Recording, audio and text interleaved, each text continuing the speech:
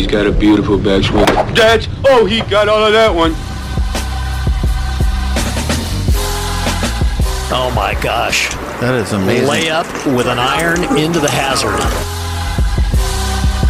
Oh my God, you had to deal with the golf course people too! Well, that wasn't quite what I meant, you know. What is good, everybody? Welcome into the 73rd Hole Podcast, the official podcast of Golf Oklahoma. Sam Humphreys, Taylor Williams, Jim Woodward with you as always. And fellas, we are out at Lincoln Park Golf Course, one of my favorite places on the entire planet, for the First Tee Scramble fundraiser event. We'll talk to Debbie Martin, who heads up the First Tee, later on in the show to hear more about that. But fellas, I mean, before we get started on all the golf that happened over this past weekend, let's give a little preview for our golf today. I mean, what are we expecting out there? I haven't touched a club in about 2.5 months, so it's probably going to be a good day. What did Tiger Woods say? I mean, the first day back, you play like a god. The second day back, you play like a beggar, right? Yeah. And so hopefully that stays true for me today. But T-Dub and Woody, I'm going to be leaning on y'all all day, and then the Hump Man will give us moral support. Well, there's a lot of things to look forward to today. One is that if it's anything like the Oak Tree Scramble, the hashtag NLZ, I mean, Sam's hitting every drive, Woody, 350 yards minimum? Yeah, So, yeah. I was hitting from spots I didn't even know existed on this course because you get so close. And then you had the holy of the year with the hole out from 97 yards on number 9? Yeah. And what's crazy is that, Sam, I've known your dad for upwards of almost 20 years now, and I've never played golf with him. Oh, really? Yeah, it's okay, so imagine a softball swing, like a slow-pitch softball swing, except a golf swing. So it's like a softball swing on the backswing, really flat and laid off, and then he slides forward and somehow makes contact. So somehow makes contact. So is he an accurate player? No. Everything's going to be right down the middle. It's going to be a low, just rocket draw right down the middle, about 200 yards. So it's going to allow people like you to swing pretty freely then. That's right. And that's then, right. I mean, Woody, and when hopefully you play, he gets to play from the whites. And I think Woody's going to play from the whites, too. If not, we're going to move him up there. You're dang right I'm playing up. So, Woody, I mean, defend yourself. I'm sure there's going to be people out there at the tournament that say, oh, this guy's a former pro. Defend yourself. That doesn't matter. That's bull, okay? If you say at 65, whatever that number is, usually it's 65, you get to play from this tee. That's it right. doesn't have an asterisk out there, and if they do, it's discrimination. Because that's what the PGA America did to me when I was in this section when I turned 50. Yep. The dirty dogs, they go, well, now it's 52. Well, hopefully the First Tee doesn't pull a USGA and change the rule retroactively, knowing you're here and saying, oh, well, it was 65. We're going to make it 70 now. Yeah, well, let me just say this. That you have to be said 65 and eligible. Yeah, there you go. Yeah. And a non-former tour pro. And then's the factor we talked about earlier with T-Dub, and he said, who would cheat in a First Tee? Well, I might then. I'm going up. Hump Man and I are going to ride together. I'm going to have a cigar in my mouth, and I'm going up. And you know what? I had to give a golf lesson yesterday out at Glardia. And you know what I did? I got there 30 minutes early. You know where I ran to? Their little short game. I just hit wedge after wedge after wedge. They got such a good short game area. Oh, my gosh. It's beautiful out there. And I just hit wedges is all I hit. And my buddy came up that I was teaching. He goes, what are you doing? I said, I'm getting ready to play Sam's drives. I mean, with the exception of the par 3s, Woody, and maybe some par 5s, I mean, that's all we're going to have in these holes. Well, as long as Sam can keep it on the planet. Yeah, well, the good news for you guys is it's my a big rule. planet out here. Yeah, it's big. And my rule was I don't play golf if it's a below 60 and below more than 20. So we fit in it today. It's perfect. So that's why I'm here. Yeah, Debbie Martin brought the good weather for sure. We talked to her about that later. And by the way, for our listeners out there, Woody, I mean, we're in a situation this morning that I feel like a lot of our casual golf fan listeners do. They never really practice, right? Or they, work all day, hit some balls at nighttime, maybe twice a week. If they are playing in one of these scrambles, and maybe if you don't have it that morning, you're not going to find it, but at the same time, what should they do to kind of, get themselves ready to go play? The best thing to do in a scramble, if you know your golf game sucks, which a lot of people's do, and you're right, they're not going to find it. You don't go to the range the day of a tournament and go, there it is. Where do you head? putt. If you got a good team, scramble team, it's because somebody's making putts. That's and right. You can become the hero of that team if you can make putts. There it is. Driving is important too. It is, but boy, you get a guy that can rat hole 4 or 5 putts, like you did at our first scramble together. All I heard about was squirrel. how bad of a putter Sam was, and he makes everything. Made everything. And I didn't putt for the longest time because I didn't have to. That's a good sign. When that fourth guy is just sitting there, okay, I'll get in the cart. That's what you do if you're playing in a scramble. And I would also tell the guys in a scramble, you don't have to swing like King Kong. Because you're not going to hit directed right at me. You're not gonna usually hit it very solid doing that, and you're going to hit it really crooked. And we know TW doesn't go into the woods looking for your balls because they're snakes. That's right. So Neither do I. He ain't going to go help you. So no, I'd tell him. I would, Sam. I'd say putt. Go putt. Go putt. And putt. You know who's been making a lot of putts recently and hitting a lot of fairways and hitting a lot of greens? That's Taylor Gooch. And we talked about this, Woody, on the radio show. Ended up winning again back-to-back on LIV. First back-to-back winner on LIV, but won, 2 nights ago, late our time, or early in the morning our time in Singapore. And Woody, I got to get your thoughts on this because it seems like, and we've heard Taylor say this on the podcast to our face, and he said, when I hit fairways, I can compete with anybody in the world. And he's hitting these low stingers, not only with 3-woods, but with the driver as well. He's finding something to put the ball in the fairway. And we saw the same thing when he shot 62-62. What did he do? Hit 89% of the fairways and over 95% of the greens in those first 2 rounds. And he's striking the ball the same way, or struck the ball the same way in Singapore. Woody, when you watch Taylor's game right now, nothing is special. But that's what makes it special, right? And kind of expand on that. Well, and you hit the nail on the head there. Everybody talks about it with what I'd say tour players. You got to putt. Everybody worries about the putting, and putting is critical. But if you can't drive the ball well, I think there's more guys that lose their playing privileges on tour that drive it badly than they do putting.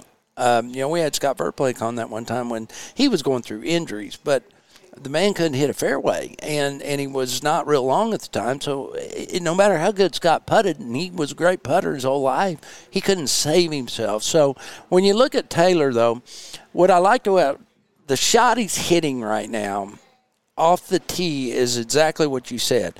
He is hitting a shot that he can find it. It's not the prettiest looking shot when you see the tracers and stuff like that. In fact, it looks, kind of funky, but so does John Rahm's. If you look at it, John Rahm's tee shots tend to move quite a bit from left to right. Yeah. And what you'll see on all really good players, the cut off the tee is when guys start doing their damage. Once they can find that, what we call a squeezer, where you just squeeze it down and it just fades out there maybe 20 yards and goes right in the middle of the fairway. And like you say, with Taylor's in the fairway, he's a phenomenal iron player. Well, I think one of the reasons behind that, too, is so this new modern golf, as we would call it, what is the deal? You hit it high as you can with no spin and let the ball go far. Mm-hmm. Well, it's the old Johnny Miller quote, the higher the ball goes, the more time it has to get offline. So I think what will happen, a lot of people get into is they want to hit the ball high with no spin, hit it far, but then you can have essentially no control of your ball. So it seems like TG's kind of almost gone backwards in time right off the tee box and saying, and I get Singapore's one of those courses, you don't have to overpower it by any stretch, but you just want to put it in play. But it's like, it's such a good shot to have, right? Because it's just keep the ball in play. And I mean, he even said in our podcast, I'm going to hit a 5-iron better, and most of these guys hit a 7-iron. So I might as well put it in there. Next time we have him on, I want to ask him about this because he is such a great iron player, probably one of the top 10 iron players in the world right now.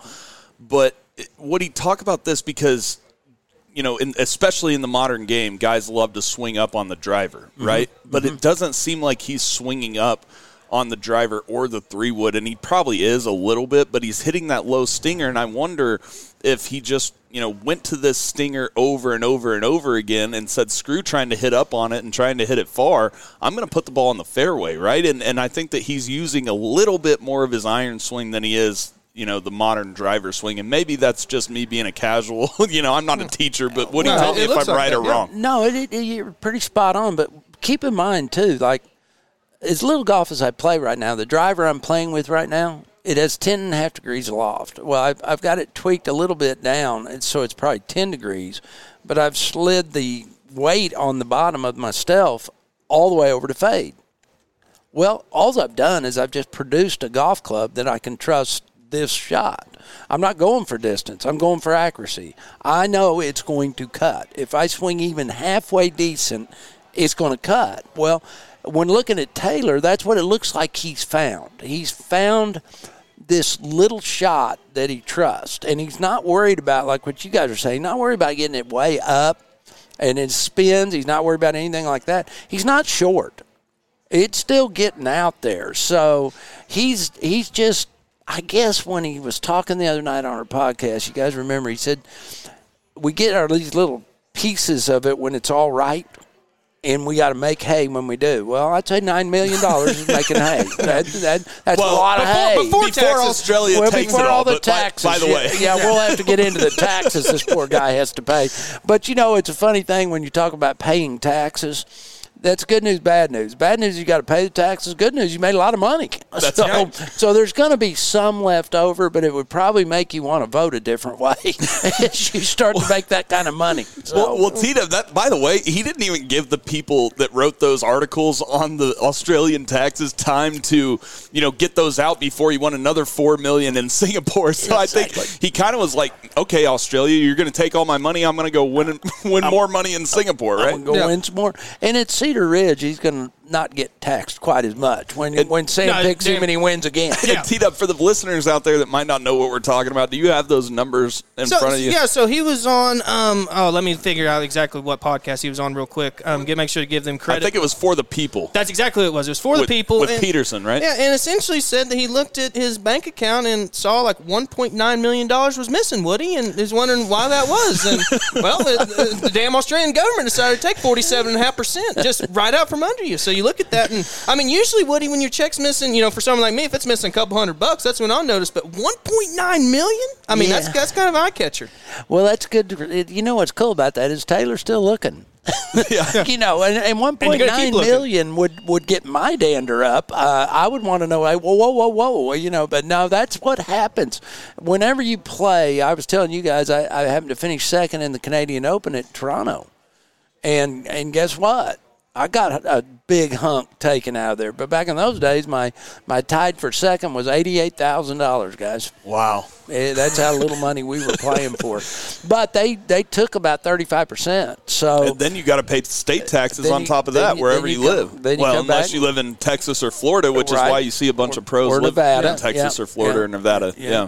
But, Oklahoma doesn't ding you too bad. Oklahoma's pretty good. And it's not California. It's not California. So, and it is, once you start, you get over the shock of it. I guarantee you, I never, $1.9 million, I would kind of. Well, you think about that, and then plus on top of paying Mal Baker, the caddy, and then on top of paying your agent. I mean, we were talking about before we came on the air, he made just over $9 million, guys, and probably walked away after these last 2 weeks with around $6 million. Yeah. That's crazy. Well, and you just got everyone else in your team you have to pay, right? The thing he has going for him now is I do believe all the travel and stuff is covered by the Range Goats team as opposed to the individual player. So that's going to help a little bit when you're going to Australia and you're going to Singapore and all this. But you also got to remember. You also got to remember that he's not a captain. Very true. Yeah, Bubba's the guy that owns the equity in that team too, so he doesn't have that. Now he does have the guaranteed contract that we don't know the exact specifics on, but I'm sure it's pretty healthy. Yeah, and I mean, it's crazy that you look at that and everyone says it, right, Woody? Thinks about on the PGA Tour, they said this, right? Oh, well, so-and-so made $8 million. It's one of the arguments against LIV. These guys are making so much money.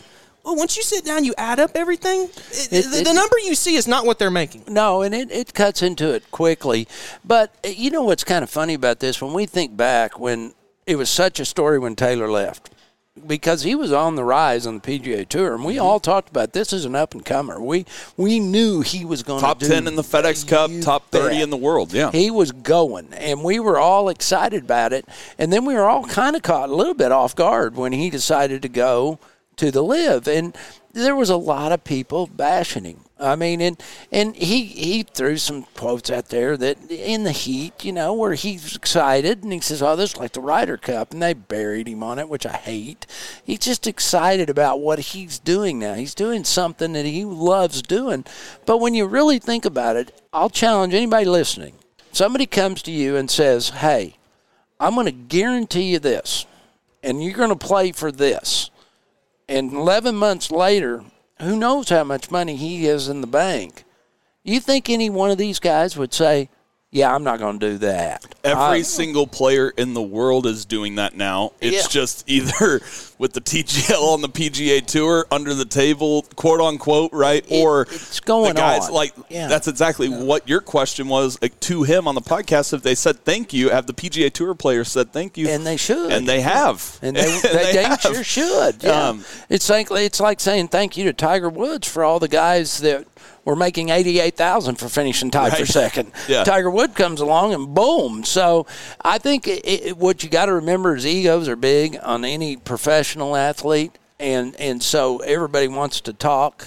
But when all the dust settles, if you're looking out for your family, which is what Taylor Gooch should be doing, he made the right decision, gentlemen. That's all I'm saying. Well, and I'm just glad, Sam, that his play is starting to validate that, right? I mean, I don't feel like that. Besides Sam, no one really prognosticated he was going to win back-to-back weeks, but Sam did a great job. But I just feel like he's going to win in Tulsa, too. Yeah, there you go. There we go. The old turkey, the old three-peat. Yep. But I just feel like, guys, that we've been, over the course of the last couple of weeks, I just feel like everything that's coming to fruition, we called. Like, I just feel like we've been Nostradamus on this whole going lift thing. Okay, the PGA Tour is going to make more money. Okay, that happened. You're going to see more players go. Okay, fine. I mean, it's just, I don't know. It just seems like all these things that people... You're going to see people embrace it. Yeah, and it just seems like everyone is so shocked by these things. Like, the official World Golf Ranking thing is getting a lot more garner than it was, just even a couple months ago. How can you ignore it, right? I mean, 5 different players from LIV have finished in the top 6 of the last 2 majors combined. Think about that. Yeah. That's just under 50%.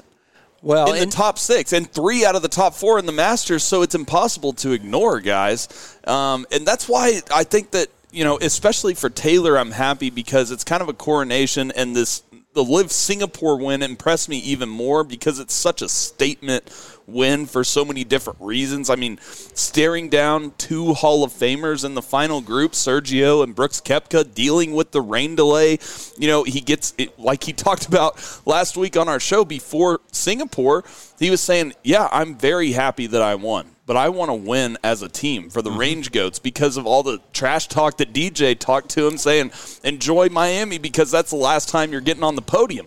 Well, then he goes out and makes a statement to DJ, guys, and goes out and wins for the Range Goats and himself in Singapore. And also, the obvious statement was to the USGA. I mean, we joke about it at the start of the show, but it's ridiculous that 3 out of the 4 majors are letting Taylor play because he earned it. He was in the top 29. He was in the top 30 of the FedEx Cup rankings last year, which made him eligible for the U.S. Open, and they changed it on him.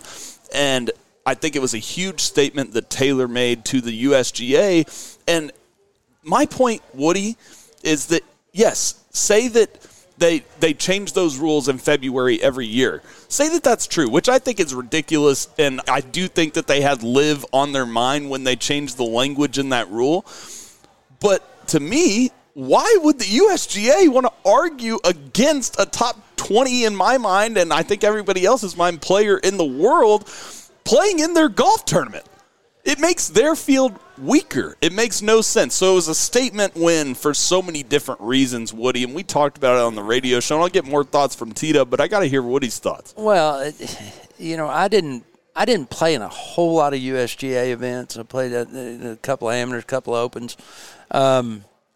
One thing I'll tell you, that they'd had their little blue blazers and their white shirts and their red ties, and they were all that in a bucket of chicken. And they felt like they could do whatever they wanted to when they wanted to. And this is pretty much a perfect example of them still having that attitude. I think that they've gotten in bed probably deeper with the PGA. They're taking up for their buddies at the PGA Tour. Let's call it what it is. Yeah, and even Fred Ridley. They're all changing the language in that rule because, guys, listen to this. And a lot of people will say, oh, well, if they were really singling out Taylor Gooch in this scenario, then they wouldn't have had all those players play, live players play at the Masters or live players play in the PGA or U.S. Open. But people have to realize that they're freezing out the young live players from major championships in the future. And if this language continues that, you know, guys can't move from the PGA Tour to live and still play in the major championships, Liv is not going to be able to sign young guys because they're not going to be able to get into the majors. And so that's what they're trying to do. They're trying to freeze out young players like a Taylor Gooch and Joaquin Niemann right now, but also guys like Chikara and, you know, Sam Bennett or Gordon Sargent or any of these guys that might think about signing with Liv in the future. Those guys are not going to be able to get in the majors in the next 5 years unless people start realizing that this is all ridiculous, right, D-Dub? Yeah, and that was the point I was just about to make, is I feel like this isn't even necessarily just a thing against Gooch. It's a thing for the future, because last year what we see on, like, we had a decent amount of guys go to live initially with the first one in London, but a lot of them sort of like, I get Cam Smith won the British Open, so he's not necessarily in this category, but he left after the Tour Championship. And so what you could see in the future is some guy like a Taylor Gooch who qualifies for the Tour Championship. Let's say they don't win a major or anything like that to move on. So that way this upcoming year they can say, oh, well, we did it in the past, Woodies, to where we didn't allow you in because you made the Tour Championship, didn't qualify, and now we're going to do it now. So I feel like it's not necessarily them against TG. I think it's more of a let's look into the future, because this could be something that we let live players in who currently are in live whenever they may not have been beforehand. Well, and you guys are both right on base. If you were the PGA Tour, though, guys, and this is what I always try to do, is be the outside looking in, you'd be doing the exact same things. You would be saying, okay, how do I keep these young superstars on my tour? Okay, because I've already had some defects. People left that I never dreamed would leave, Cam Smith being one of them. Well, and they see the future of live signing NIL deals with college players. Without a doubt. You know, so it's, and then the PGA Tour responded with giving PGA Tour cards now, right? And so we're already seeing those changes being made that people aren't even talking about yet, but are going to be important in 2 or 3 years. And with that being said, you also got the other side of the coin where Liv is showing not only are they getting stellar players, but this money is not fabricated.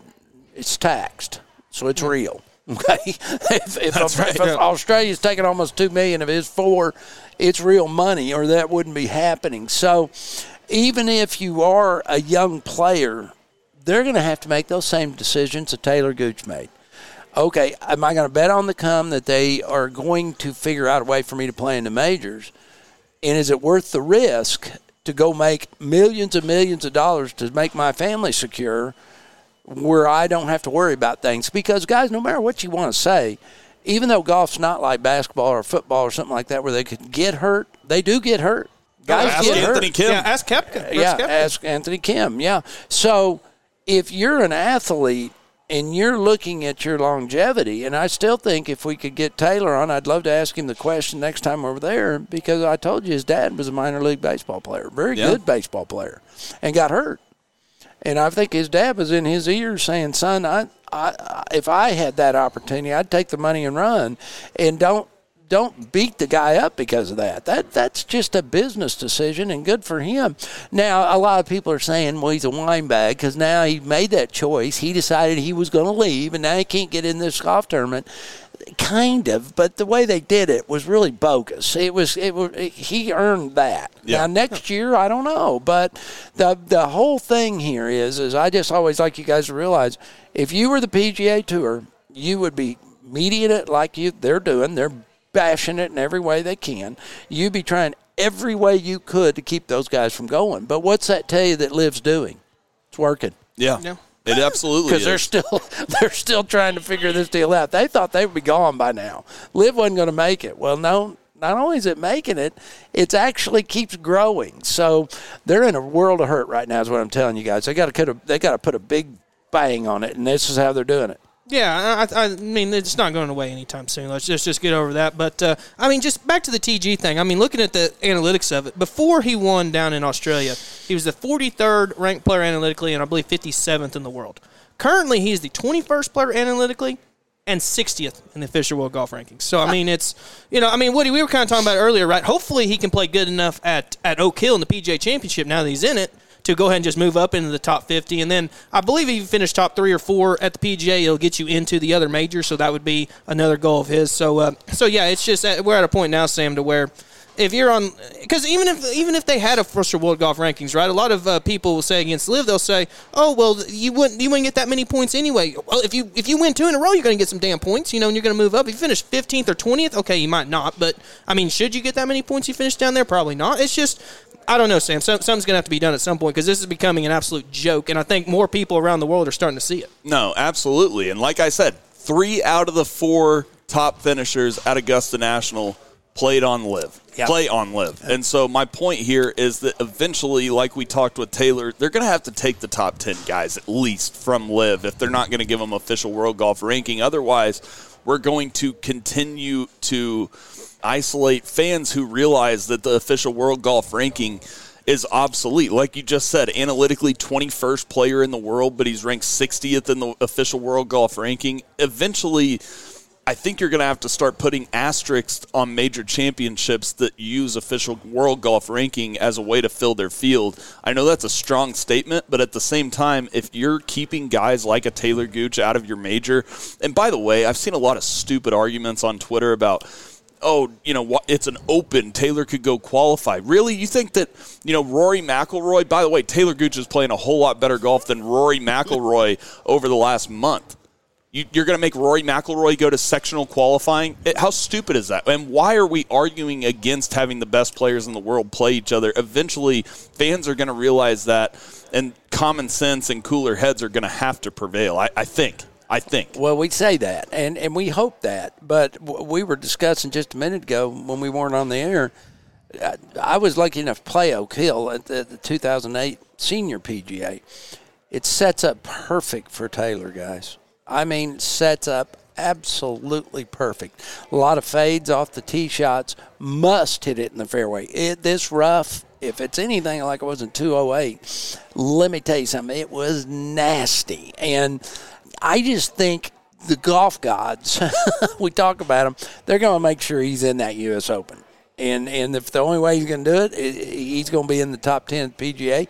I honestly believe, guys, the heater he's on and the way he's got his confidence going, don't be surprised if he's hoisting that trophy. Then what the hell's the PGA going to do? Oh, my.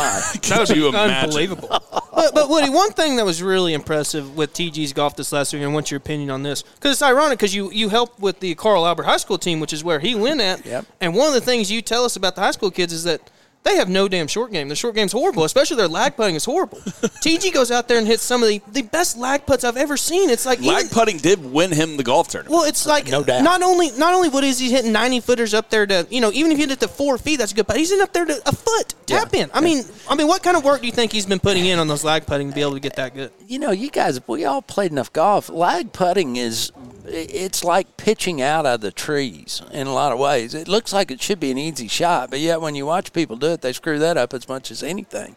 Lag putting, what it tells me is how confident he is and how good his feel is. Because if you were asking him, well, how in the world did you lag that 90-footer to a foot? He would tell you, I'll bet you. He'd go, yeah, I don't know. I just saw the break and I let the putter go.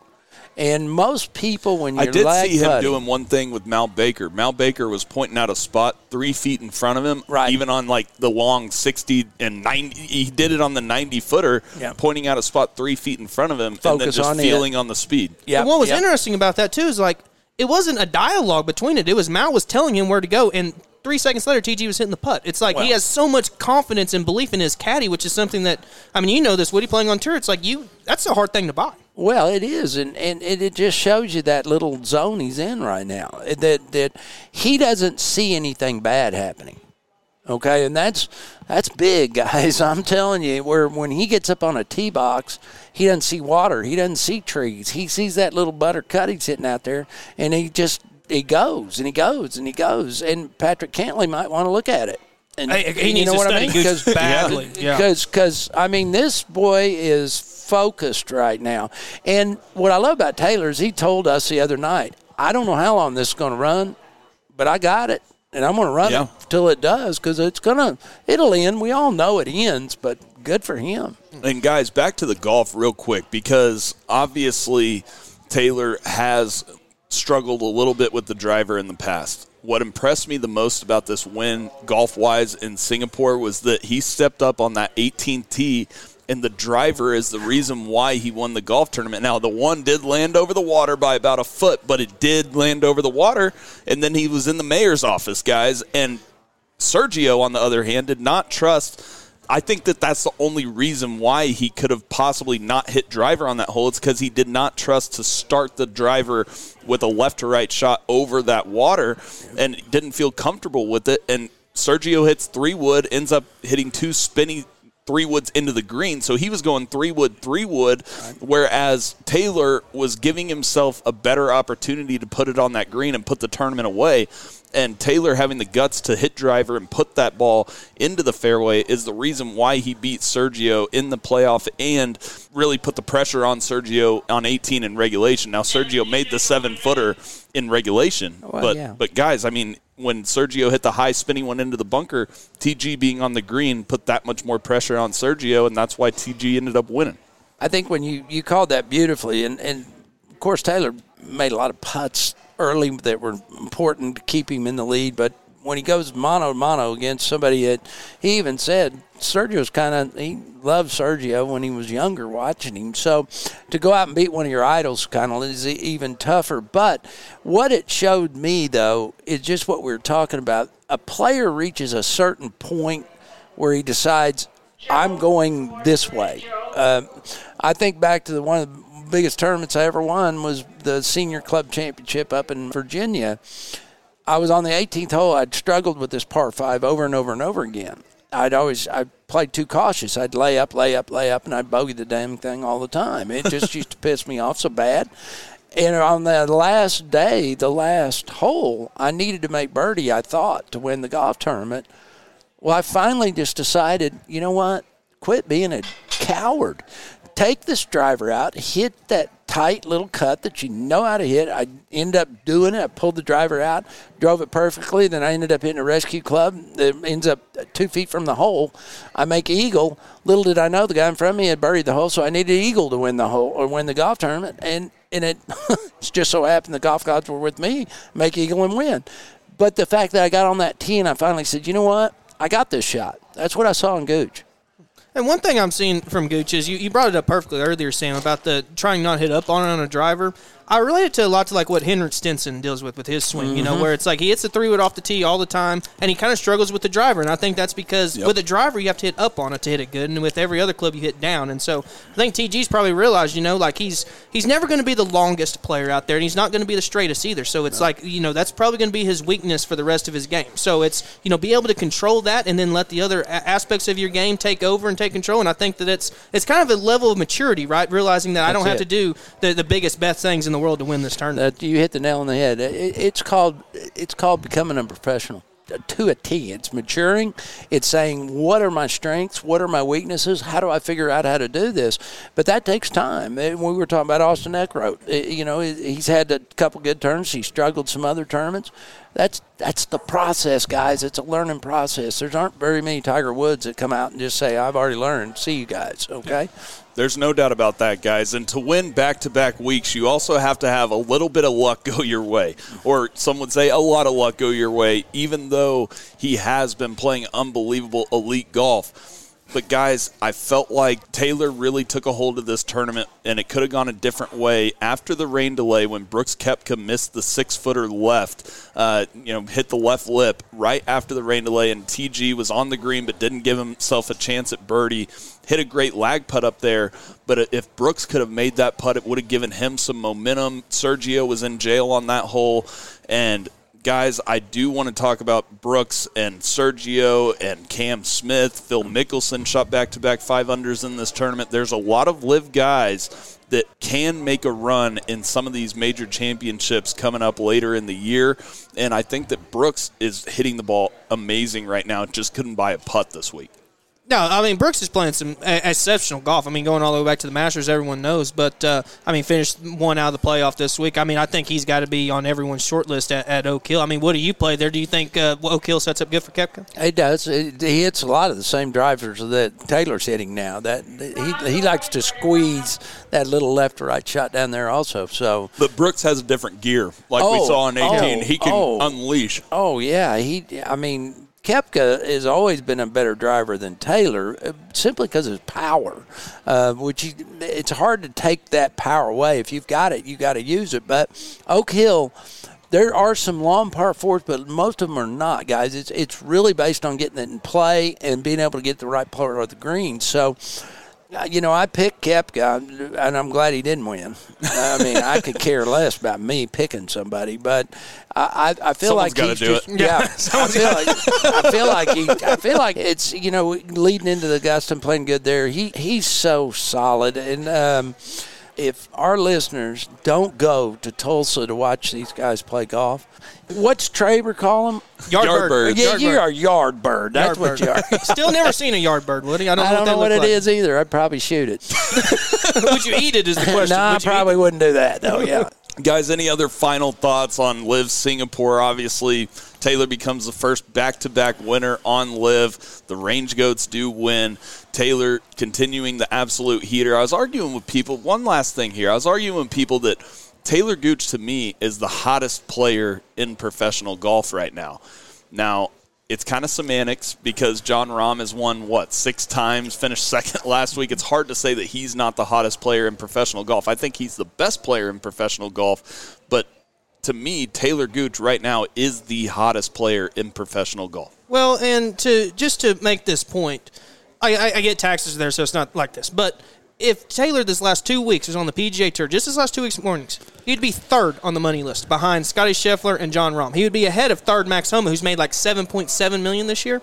Gooch making, 8 point whatever it was. And, he would be third on that list. So, that's it's just absolutely insane on that. And the main things I'm taking away from this tournament, Sam, is that I'm treating Cedar Ridge as not like the echelon of a major, but I'm so excited to go up and see what these guys are bringing. And so while I don't know if the leaderboard would look the exact same. Hopefully TG's up there. But whenever you play, because these guys aren't used to playing back-to-back weeks on Live anymore, so I think it's good to see them maybe have a little bit of a break. And hopefully guys won't be looking too far ahead to the PGA Championship coming up. And, because usually on the PGA Tour a week before, you can still earn your way into the tournament by winning. You don't have that case this year. So it's just whoever's set before the tournament will be there and who won't be. So that'll be interesting to see that at that tournament. I'm just really excited for it. It's finally at the point now we're not going to have another one before Cedar Ridge. It's only, a week and a half away now? Right. So that's what I'm most looking forward to, Woody. Yeah, and that travel, I've only done it a couple of times in my life. When you go across an international date line and lose days and then live 2 days again, and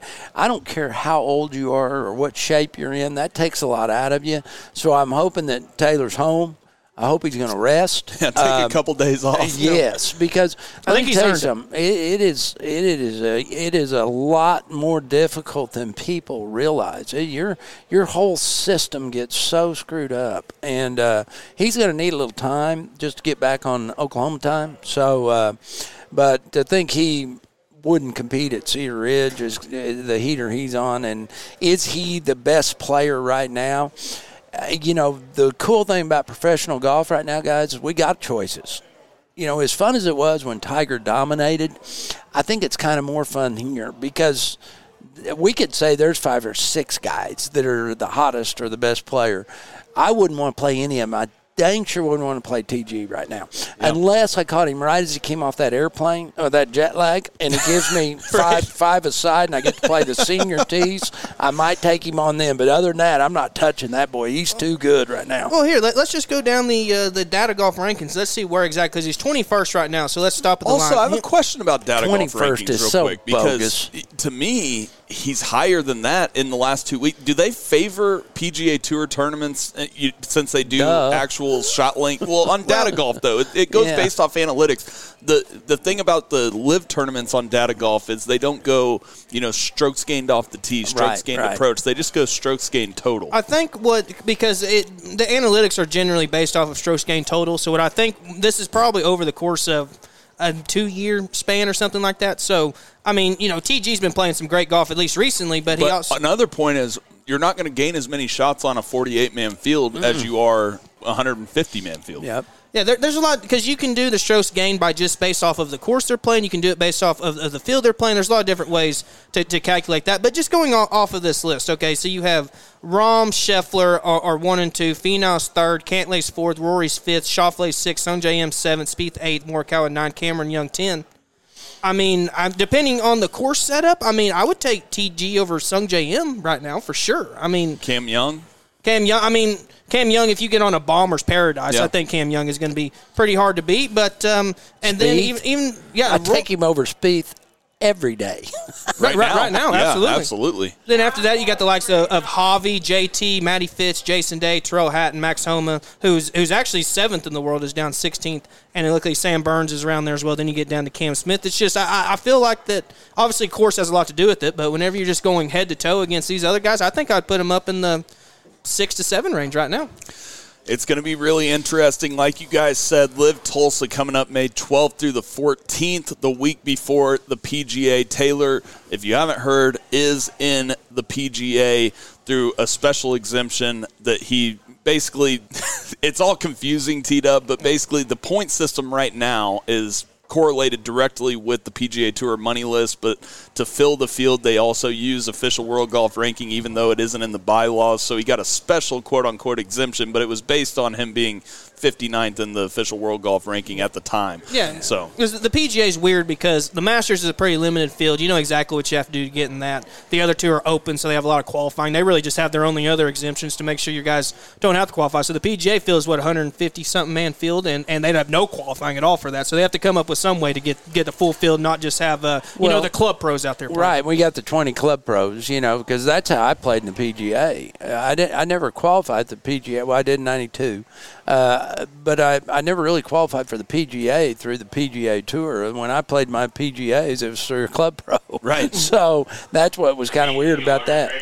Well, fellas, let's go ahead and hit a break. After the break, we're going to hear from the head coach of the Oklahoma Sooners, Ryan Hybl, and then we're going to get into the battle between Tony Finau and Jon Rahm right here on the 73rd Hole Podcast, the official podcast of Golf Oklahoma. Definitely go hit that subscribe button. It's absolutely free, and it just helps us out, and it will give you a notification when we drop great episodes like our interview with Taylor Gooch or our interview coming up today with Ryan Hybl. All right, let's go ahead and hit a break here on the 73rd Hole Podcast, Oklahoma's leader in golf.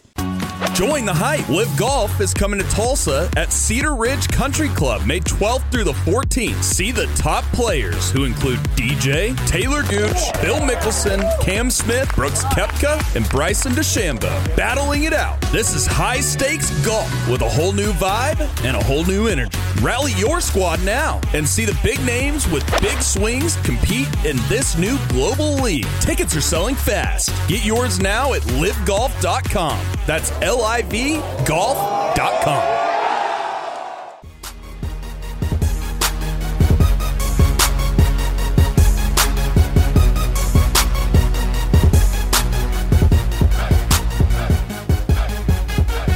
And we're back here on the 73rd Hole Podcast, the official podcast of Golf Oklahoma. And like I mentioned earlier on in the show, now we are joined by the head coach of the Oklahoma Sooners, Ryan Hybl.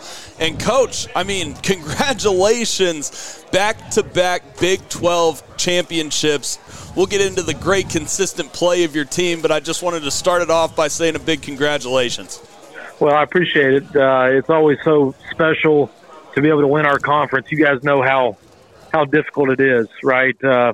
I just was telling a story this morning about I had a USA Today writer call me after our 17 national championship win, and he was talking about how we had finished fifth at the conference. He's like, Coach, how do you finish fifth at conference and then win the national championship? I'm like, well, I need to give you a little history lesson in our conference and what that means.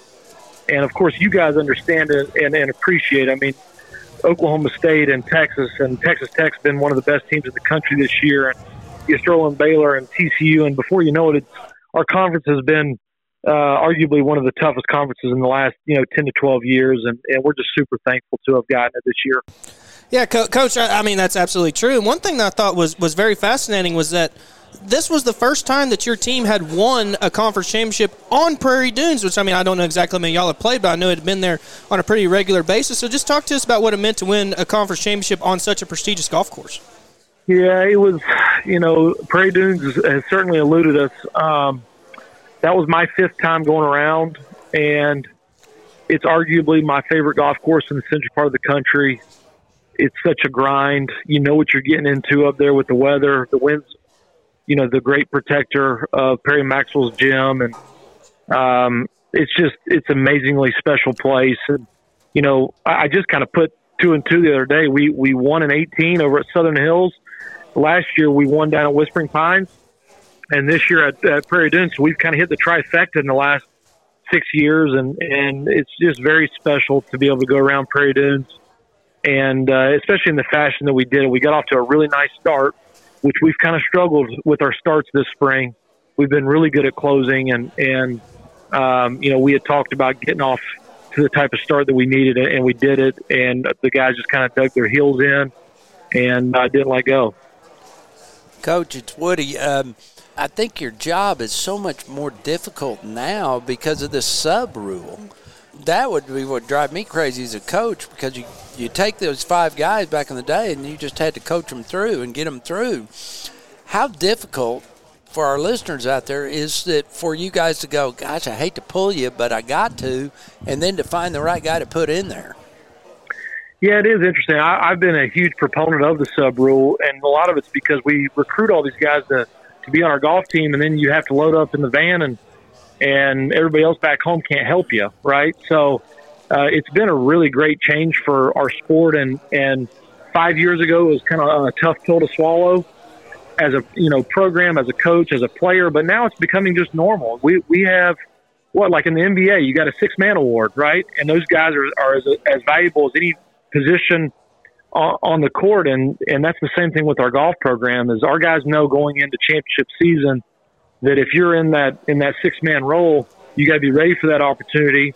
And, our guys are kind of coached up in that area. It's not a super easy decision, and those conversations aren't super fun, right, to pull a guy. But they all know what this is about, and it's about winning a team championship. And for, Stephen Campbell, who I pulled, it wasn't a lack of belief in what he had going on. It was more of a belief that I saw where Jake Holbrook's game was leading up the week kind of prior to in practice and in the practice round. And I've been around Prairie Dunes many, many times with guys where they're struggling, and Prairie's a tough place to get it back. So I felt like it was just kind of the right moment to do it. And but you know what? If it didn't work out, Steve was going to be ready to go right back in there. And that's just kind of what our game's evolved into. So it's actually becoming very normal, to be honest with you, Woody. Coach, I mean, the consistent play was what stood out to me from your team. 2 guys in the top 5, Patrick Welch, Vinny, the cross-handed bandit, ends up finishing tied for 3rd, shot 70, 68, 70, 70. I mean, that's unbelievable golf. One of the only 4 guys that were under par at Prairie Dunes in those tough conditions. And then Drew Goodman was even par for the tournament, solo 5th place. And then you also have Ben Lorenz right there in the top 10 as well. You had to have been proud of your team's consistency on a tough golf course in those tough conditions. Obviously, Ludwig Aberg was playing a completely different golf course on that last day, but those conditions were tough, weren't they? Yeah, the conditions up there were exactly what you expect to get out of Prairie Dunes. The wind was blowing 15 to 25 every day. It was chilly. We actually avoided the rain, so that was nice, but overall, I mean, I feel like our guys just did a great job. I mean, you didn't even mention Jay Summey, who struggled in the final round, but for the first 3 rounds did a phenomenal job for us to get us where we were at. Jake Holbrook coming in the last 2 rounds was in the game and just did a fantastic job of stepping up. But, I feel like for us to be elite, Drew Goodman kind of has to be that guy. He hasn't played very well the last month or so, and it was great to see him get back into his form that we're used to. Patrick was solid all week long. And, Ben Lorenz he's been one of the better college players in college golf since January. The Patriot All-American, he finished second. Puerto Rico, as an individual, he finished second. He's won at a Harding Park. He's just been really an important piece of the puzzle for us as far as us getting better this springtime. So just really proud of his, stick-to-itiveness, his perseverance, his grit is really showing up, unlike what we've seen. And I'm just really proud of him. It's been fun to watch. Coach, exactly 2 weeks from today, your team will be teeing it up at Jimmy Austin, your home course, in the NCAA Men's Regionals. We won't know exactly who will all be there until Wednesday, but just kind of enlighten us on how excited you are to playing a regional for the second straight year at your home course, and what kind of you expect for your team that week. Well, hosting regionals is always fun, and we've been privileged to be able to get that opportunity. I mean, last year was kind of a fluke. Alabama dropped their hosting responsibilities because their golf course wasn't quite up to par, and they asked the number one seed, which was us. So we took it, and it was fantastic. This year we've got a little bit more prep time. I'm really looking for the sun to pop out and get up into those 80s so we can get this grass growing a little bit. But we're going to be in a good spot, and hosting is so much fun because our guys get a chance to play in front of their home crowd, which we just don't get a chance to do very much in our sport. And it's always a little unique with the stress level. You always see the guys kind of struggle through some things that you normally don't see at your home golf course. But hopefully we can get over those nerves a little bit quicker this year and, just get settled in and go play our type of golf. Coach, you're making it hard on me this last few years because with that nephew of mine, Tyler, I don't know if you know, he's my nephew that's your GM down there at Jimmy Austin. You guys, you keep winning, and I just get worn out by him. Okay, so I'm happy for you guys, but gee whiz, I wish my Cowboys would figure out how to beat you now and then. Just to give you, I think they're doing okay. I had to put a burr in you on that one, but so regionals is at home, and that I was kind of curious about that. You kind of mentioned that you guys might come out a little tight. I hope not for them, but. Tell me what you're thinking nationals-wise. I know I'm not going to put the cart in front of the horse and go ahead of it, but I get that. But what's on your mind with that Greyhawk coming up? What are you thinking about what team and who you got? I think you'll get through regionals. I'm pretty confident about that. What about that one coming? I'm glad you're confident. No, I'm teasing. Regionals is always such a stressful week for the coaches. I try not to make it be – I actually really love regionals week because it's your opportunity to go, be able to put. It's like your final test, right? If you're not excited about showing what you can do, then what have we been working for all year long? So I really get excited about regionals and try and make it into as fun of a week as we possibly can. For Greyhawk, we've done it twice, so we don't really think about it, to be honest with you, Woody, until we get through next week. I know that sounds like coach speak, but it's true. I won't even talk about Greyhawk. I know this. I know that our depth is as good as we've ever been, and we're at that point right now where I'm starting to feel more confident with if we were able to get to that match play piece that our guys are going to be able to go win matches. So, but outside of that, I'm not even thinking anything about Greyhawk because it's all going to be about prepping for home and Jimmy Austin and making sure that we have as many opportunities to go try and win a regional championship and hopefully some individuals that have that opportunity. Coach, Woody brings up the Bedlam rivalry, and obviously in golf, in college golf, it's not as big of a factor what conference you're in. You kind of play different conferences every tournament other than the Big 12 Conference Championship. But do you have any, kind of final thoughts as you head into the SEC? And are there some things that I'm missing that might change once OU heads to the SEC? And maybe say a few words on that, Bedlam rivalry that we've seen throughout the years coming to an end at the Big 12 Championships. Well, number one, we actually have one more conference championship. So next year we're still in the Big 12 conference. Okay, so it's not. Yeah, so Whispering Pines will be our last conference championship in the Big 12 before we head to the SECs. But as we move into that conference, you know, our athletic department, all of our coaches, our men's golf coach, our men's golf team, we're all excited about the change. The Big 12 has been phenomenal for us, especially from a men's golf conference. It's been arguably the best in the country. But we've embraced, the change and what's getting ready to happen. So I'm not going to be looking back, that's for sure, because I don't know why we would do that, right? And, from our standpoint, we're getting ready to make big changes to our facilities. It really doesn't change very much from a scheduling standpoint, Sam. We kind of pick and choose wherever we go all year long. It obviously changes the conference championship, and they do 54 holes, and then they go into match play. So it'll change up a little bit about how our conference championship looks, and their conference is super deep. I would argue that over the years, our conference might have been a little bit more top-heavy, but they have way deeper conference when it comes to their men's golf. So, it'll be some learning curves along the way, for us, but Sea Island is that's where I played my conference championships when I played at Georgia. So I'm very familiar with the area and the golf course, and our guys will fit in well when it comes to that conference championship. Now, Coach, I remember when we interviewed you at Jimmy Austin just a couple months ago. I asked you, how does this team compare to teams in years past? And you gave some tremendous insight into that. Have you seen the team evolve just over these last couple of months? Because it seems like that they're starting to play their best golf at the right time. Yeah, and that's what we're kind of looking for every year is to people will call it peaking. I don't know if it's really peaking. It's just more about us figuring out who we are. And I think that we have kind of turned the corner, probably a month and a half ago, where we started understanding, number one, what our lineup kind of needed to look like.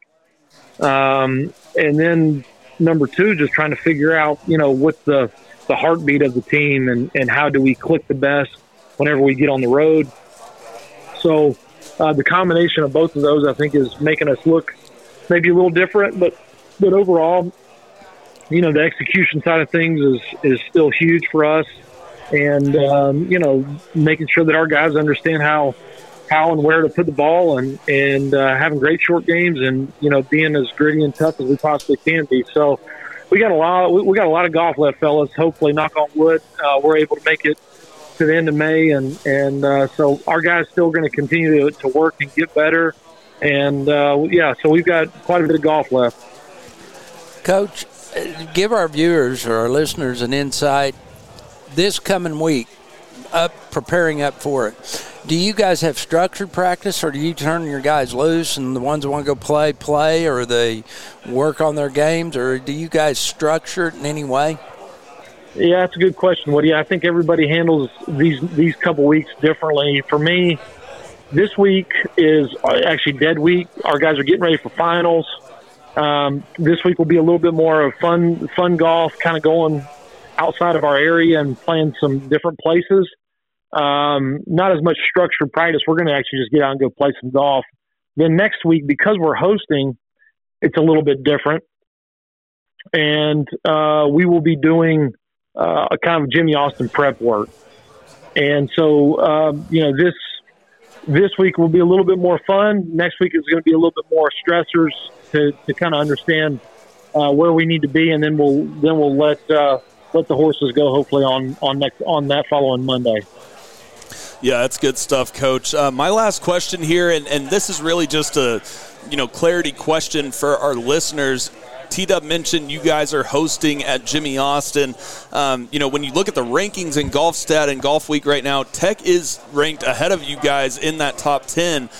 Now, do they get to pick where they go? And obviously, you guys are hosting at Jimmy Austin. Would they, put Tech in your region possibly? Yeah, there's a championship committee that kind of dictates exactly what's happening, and they've done it many different ways over the years. Talking to Greg Sands at Prairie Dunes last week, he felt like that they would end up getting sent to our place. but nobody knows that for sure. I mean, everything's getting released on Wednesday on the Golf Channel, and we'll find out. The more you try and make sense of it, the more it doesn't. So I just kind of sit back and they tell us where to go and who's coming, and then we just go play golf. So I try not to make any more than what it is. Yeah, that's tremendous stuff, Coach. And I mean, obviously from you being a coach, you don't really look at who's going to be coming to your regional, right? You just want to go out and play your best stuff possible. So, it's sort of along those same lines. I mean, the guys have played the course so many times, right? It's not like you're going to a new course and trying to learn how to play it. So how exactly is that different from the sense of you're not going to a course to try to learn how to play it because you play it all the time? It is different. To be honest with you, it's actually way different because just the whole locations get a little bit tougher. Our greens get a little bit, firmer and quicker than what we play day in, day out. So it is a little bit different. I mean, obviously we know where we need to hit the ball. We know the sidelines. We know all that stuff. But it's a different vibe, and we prepare our guys for that as much as we can. Fortunately for us, when you're hosting, there's no rules on how many times you can play leading up to the championship as far as, nobody else can come on our property. I think it's 10 days before the championship. But for us, we can keep playing it. So we can get it, for the most part, as close to tournament ready as we can. And so our guys will kind of, get comfortable that way. But it's more about calming the nerves of understanding that you got a lot of family coming in and a lot of friends are going to come out and watch. And those are the outside distractions. But ultimately, we're in the entertainment business, and our guys have to love playing in front of people. Coach, do you have any parting words to the OU fans that might want to come out and watch at the NCAA Norman Regionals? That's, by the way, it's on May 15th through the 17th, on that Monday through Wednesday. Do you have any words to the fans out there that want to come out and support? No, well, we'd love to see as many folks out here as possible. Tee times usually range from 8 o'clock in the morning to 10 o'clock in the morning. It's not a super long day. It's free to the public. So come on out. We'd love to hear as much noise and root our boys on, and obviously looking for a great week at regionals. So come on out. I appreciate the time, Coach, and congratulations again on the back-to-back Big 12 championships. Thank y'all. Hey everyone, T-Dub here. I want to take a second to tell you about my good friends at McCray Roofing. Not too long ago, my roof was in desperate need of repair. There was extensive hail damage, and I had many leaks that needed attention. Not only did Jeff and his staff build me a new roof, but they walked me through step-by-step of the claims process, which is something that I was very, very concerned about. Everything from the initial inspection of the roof to analyze all the damage to meeting with the insurance adjuster to make sure they were aware of every damaged area, making sure my claim was accurate. Their custom copper creations are truly beautiful and add a great touch to any roof. Not only do they do residential roofs, but they have an elite list of commercial customers, including Gaillardia Country Club, Oak Tree National, and Bass Pro Shops. Check out their website at McCrayRoofing.com to view some of their work yourself and give them a call at 405-692-4000. That's 405-692-4000.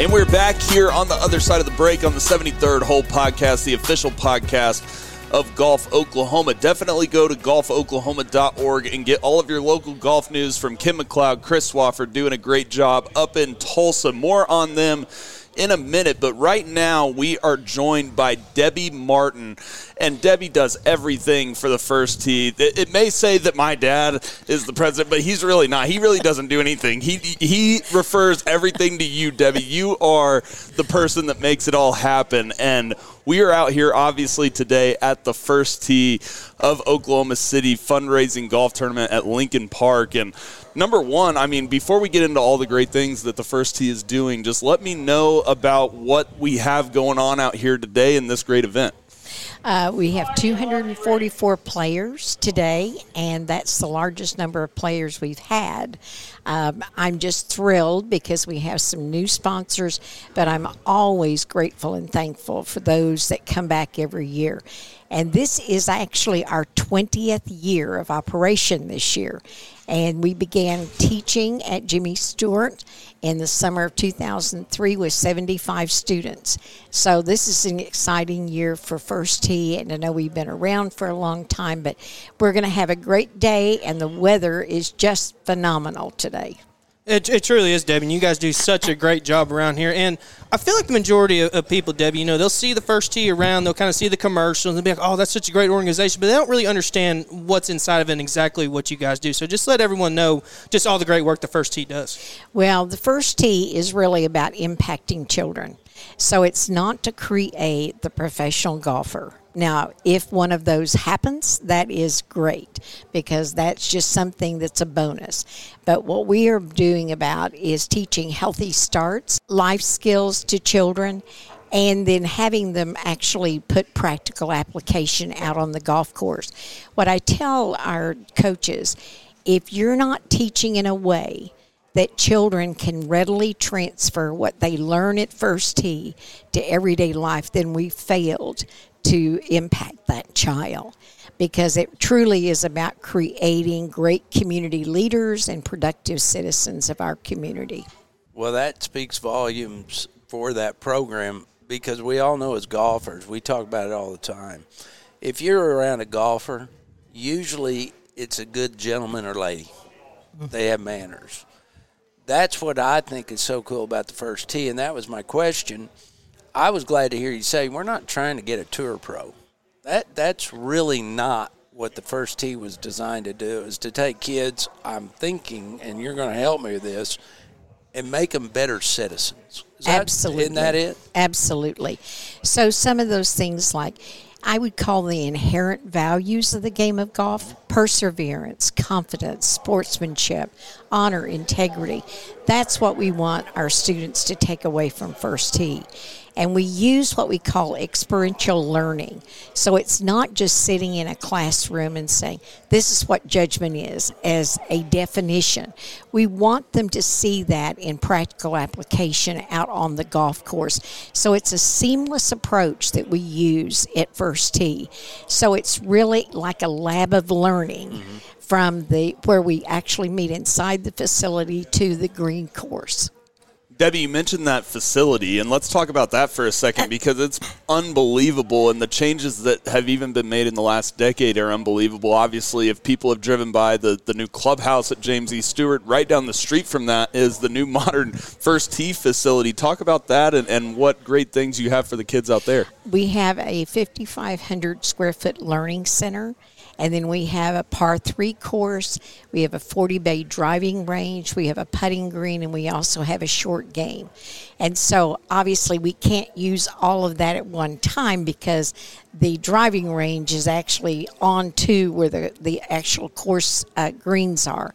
But we can do both. So we can have 3 different activities going at one time with the chipping, putting, and driving, and rotate the children through those particular practical applications. Now, Debbie, this may be a fairly tough question, but you guys have been doing this for a long time, been doing so much great work. Are there maybe 1 or 2 stories that stick out to you, maybe some kids or individuals that you really helped them along the way that stick out to you? I will not mention name in this one situation, but the family were a working family.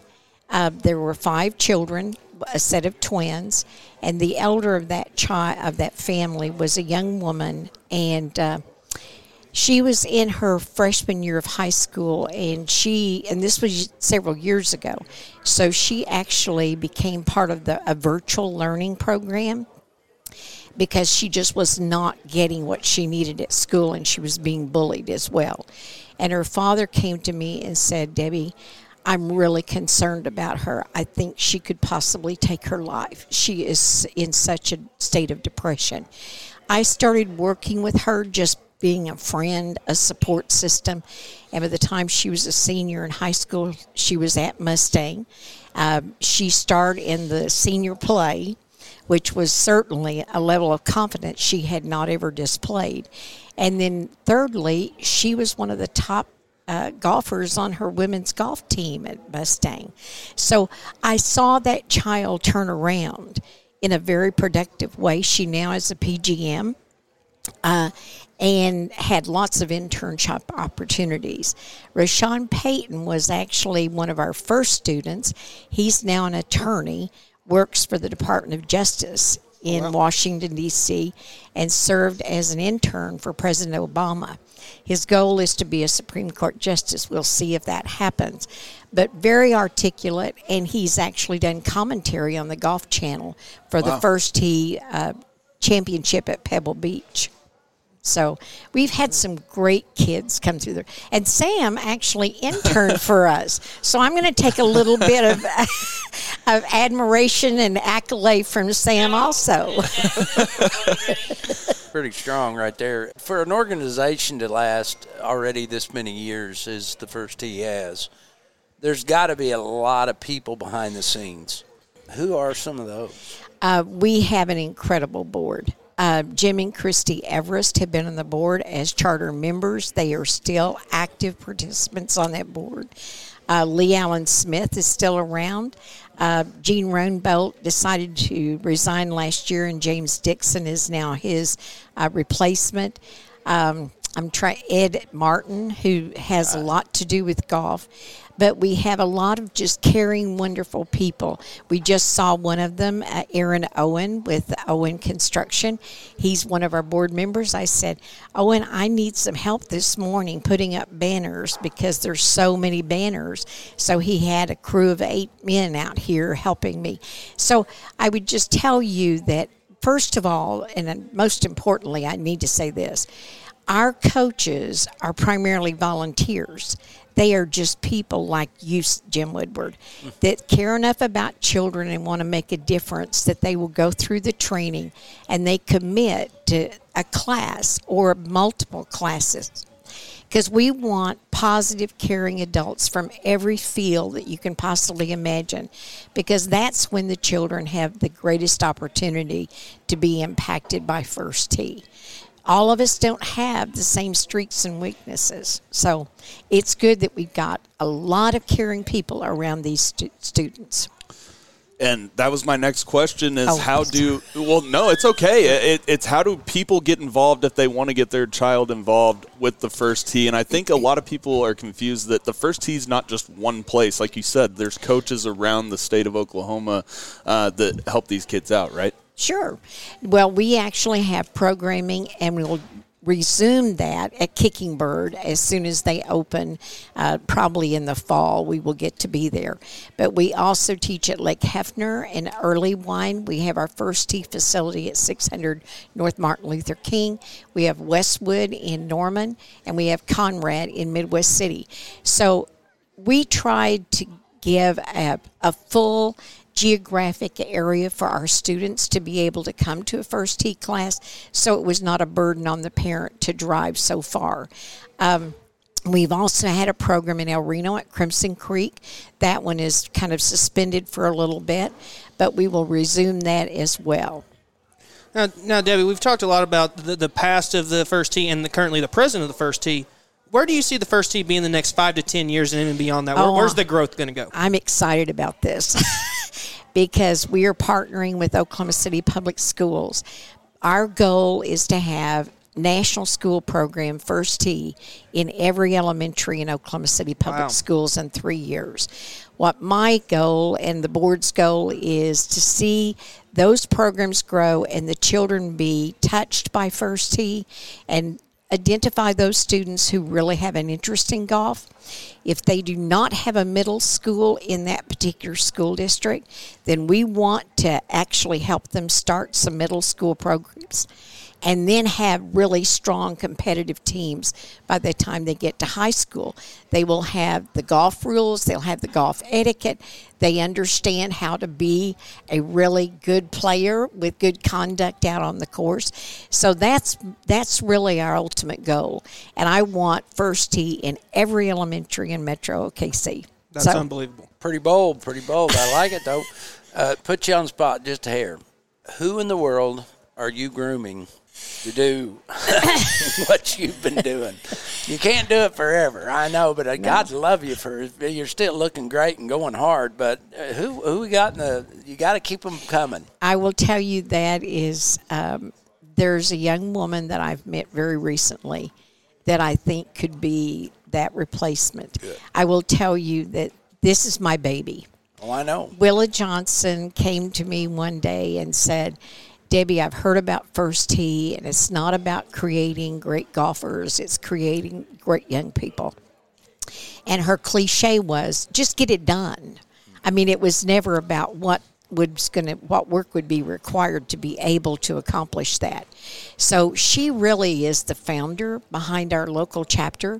She wanted children who could not necessarily play football and basketball that were from her community to have the exposure to the values of this particular program. So I will tell you that's going to be difficult. Yeah. I have great passion, and each time that I've had people involved in the program, I wanted them to feel the same passion I have. But that's hard to transfer that kind of passion unless you've begun the program.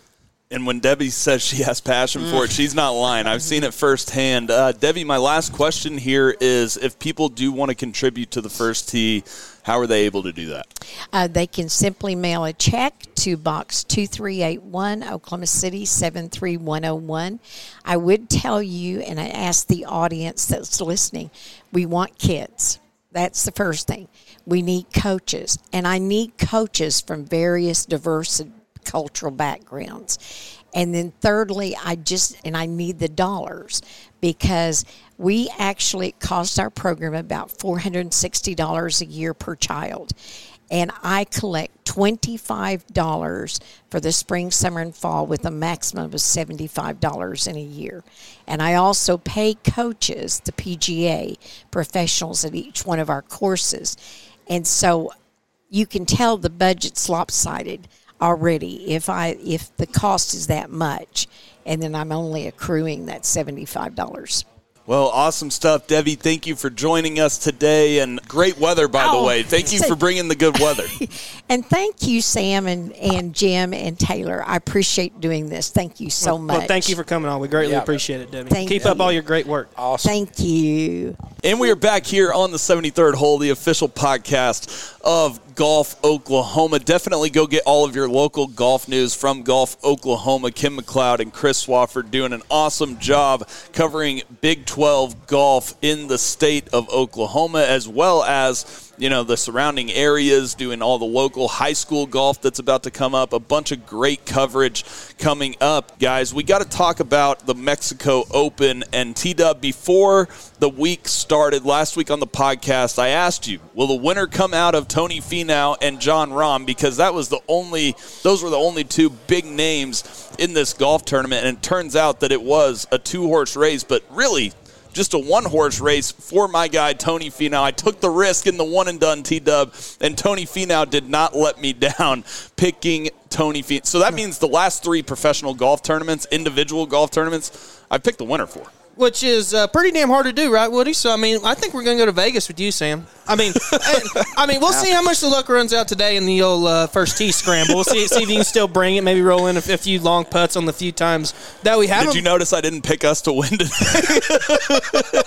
Probably a good choice, yeah. I mean, Sam, you just called it perfectly. I mean, Tony Finau, just so rock solid. And we had talked before the tournament about how this guy either putts really good or he putts pretty lackluster. It's like he never is just right around middle strokes game putting. In his career, though, this year he's putting great. Absolutely, yeah. And it's over the last couple of tournaments, he either gains a lot or he doesn't. And this week he gained over a full shot on the field putting, gained a shot and a half approach, gained more than a full shot off the tee. But yesterday, guys, he actually lost strokes gained approach and barely gained shots off the tee, but gained over a full shot around the greens and then gained almost 2 shots putting. So a bogey-free 66, 5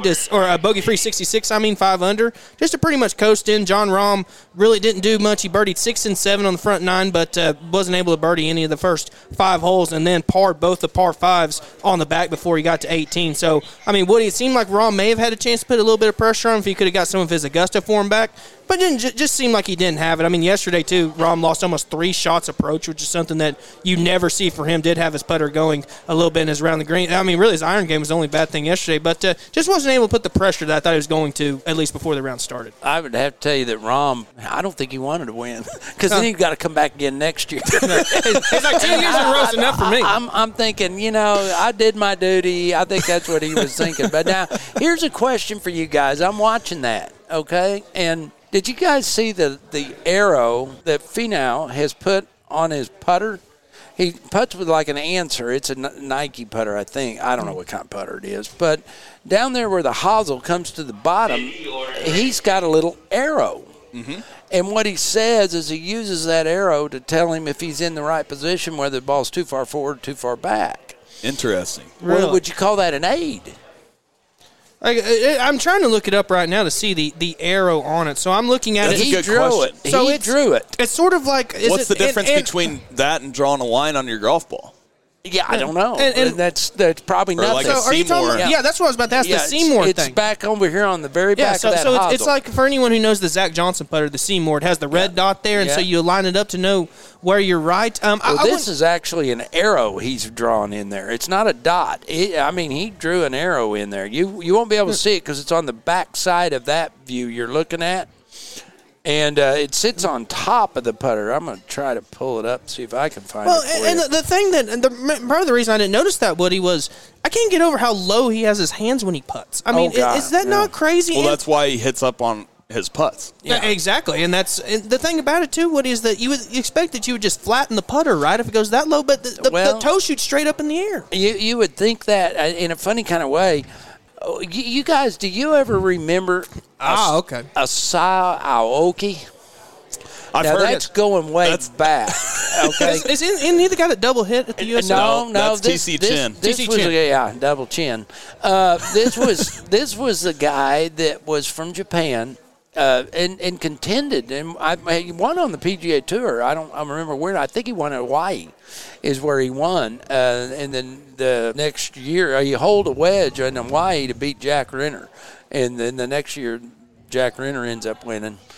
Remind me to tell you a story about Jack Renner. Oh, wow.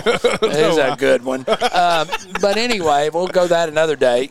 Aoki would hold his hands so low that the toe, he had a putter that he would hit right in the hosel. Literally. What? And it was just a jab. Google that. See if you can pull it up for me. If you see this stroke and you watch this guy the way he hit it, you would think he never made anything. This guy could flat So, putt. Woody, I mean, Tony Finau's hands are low. Really? And they still are, but he's putting way better this year. Are you seeing any differences? Well, and again, putting, wouldn't you agree with me to say putting is the most individualistic way of any part of golf? You can do it any way. There's feels no doubt about it. Way. And what I think guys figure out is where is their tendencies. Do they hit it in the toe? Do they hit it in the heel? Do they hit up too much on the putt? Do they hit too much down on the putt? Now, the technology's gotten a lot better so they can figure those things out. But I used to know a guy that would play it out on the toe because he knew as he'd loop the putter, it'd come in and it'd come closer to the center of the putter. And what you're really looking for, isn't it right, guys? There you go. Taylor found it. It's Aoki. We found him. We just need to see if we can find his putting stroke. Hopefully our listeners are Googling along with us. And to enlighten Woody and everyone else, it is first name ISAO and then last name AOKI. Well, okay. You want me to remember that? I do, 100%. Yeah, it's only 8 letters, Woody. You can't remember 8 letters? Are you kidding me? I remember he hold a wedge in Hawaii. That's pretty damn good. And this year was actually the 40th anniversary of that, Woody. There, see, I told you I knew it happened 40 years ago. Well, can you believe I can remember 40 years ago, dude? The problem is we're trying to watch him putt, and we're watching the hole he hold out on. So, I mean, this isn't really doing us much good here. Well, if you keep practicing, you'll get there. Here we go. You'll learn how to do it. Or maybe these are his competitors. When you see it, it's what we go back to. Is like any putting stroke. Remember Billy Meefair's putting stroke? How about he looped that putter? Right.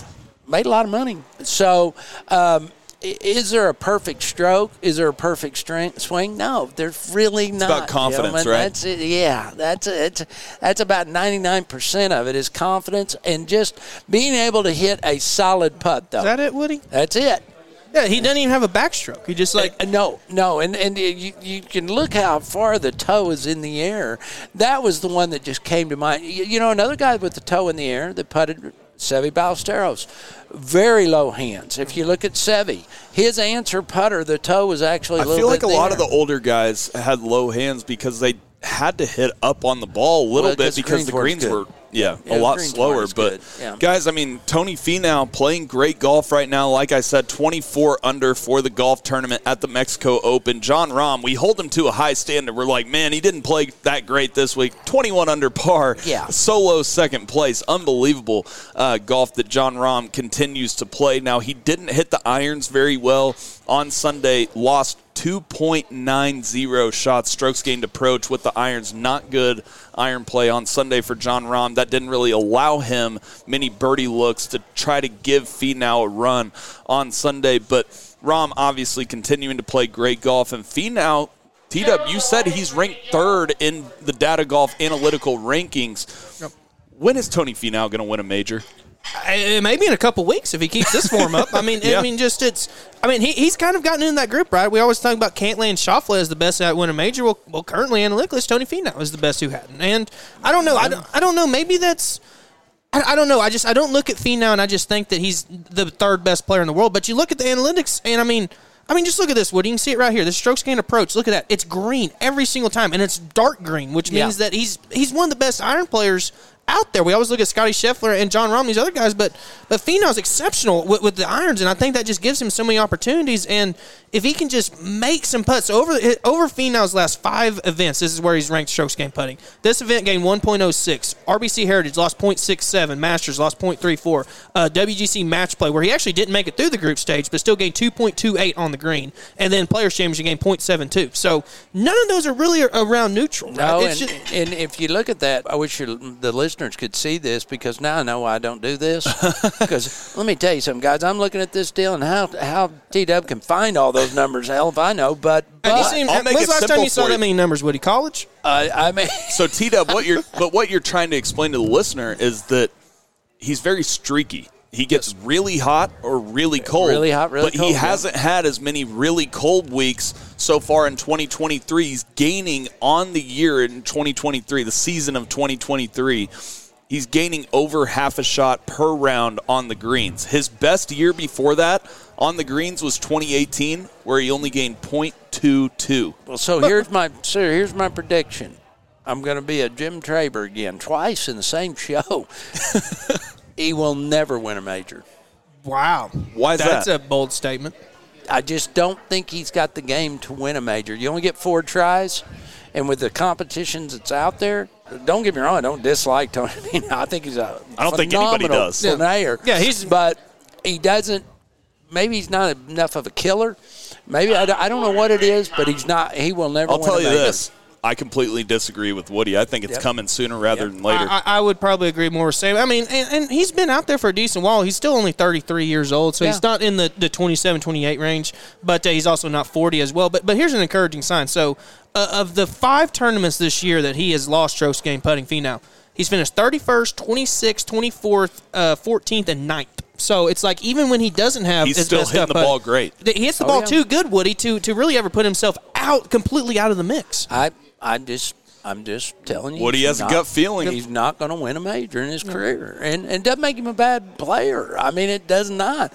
Guys, 4 a year. Now, see, I would bet Woody a pizza, but then we might get in a situation where it's 2060 and Finau's out on the Champions Tour or something. Yeah, well, we can't have an asterisk like that. Let's call it the PGA Tour. He'll never win one of the 4 majors on that. He might win a Champions deal, but and the thing that Woody does have going for him in that prediction is the fact that he's never really contended in a major. Now, he's finished solo third at the Open Championship in 2019. Didn't really contend to win, right? I mean, he finished 5th at the 2018 U.S. Open, tied for 5th at the 2019 Masters. Obviously, took his chances out when he hit it in the water on 12, just like everybody else ahead of Tiger Woods, right? Yeah. But my point is, if he does put himself in that position, which I think he will, It'll Yeah. be the first time he's ever done that. Well, and again, we're talking about ifs and buts, and we know what if the Pilgrims had seen what we'd be doing. So, I mean, guys, there's a lot of ifs and buts. I will say this. He only has 3 missed cuts in major championships since 2019. So he's very consistent, but he's just not playing that elite golf that you got to win, that you got to play to win nowadays with the competition that it is.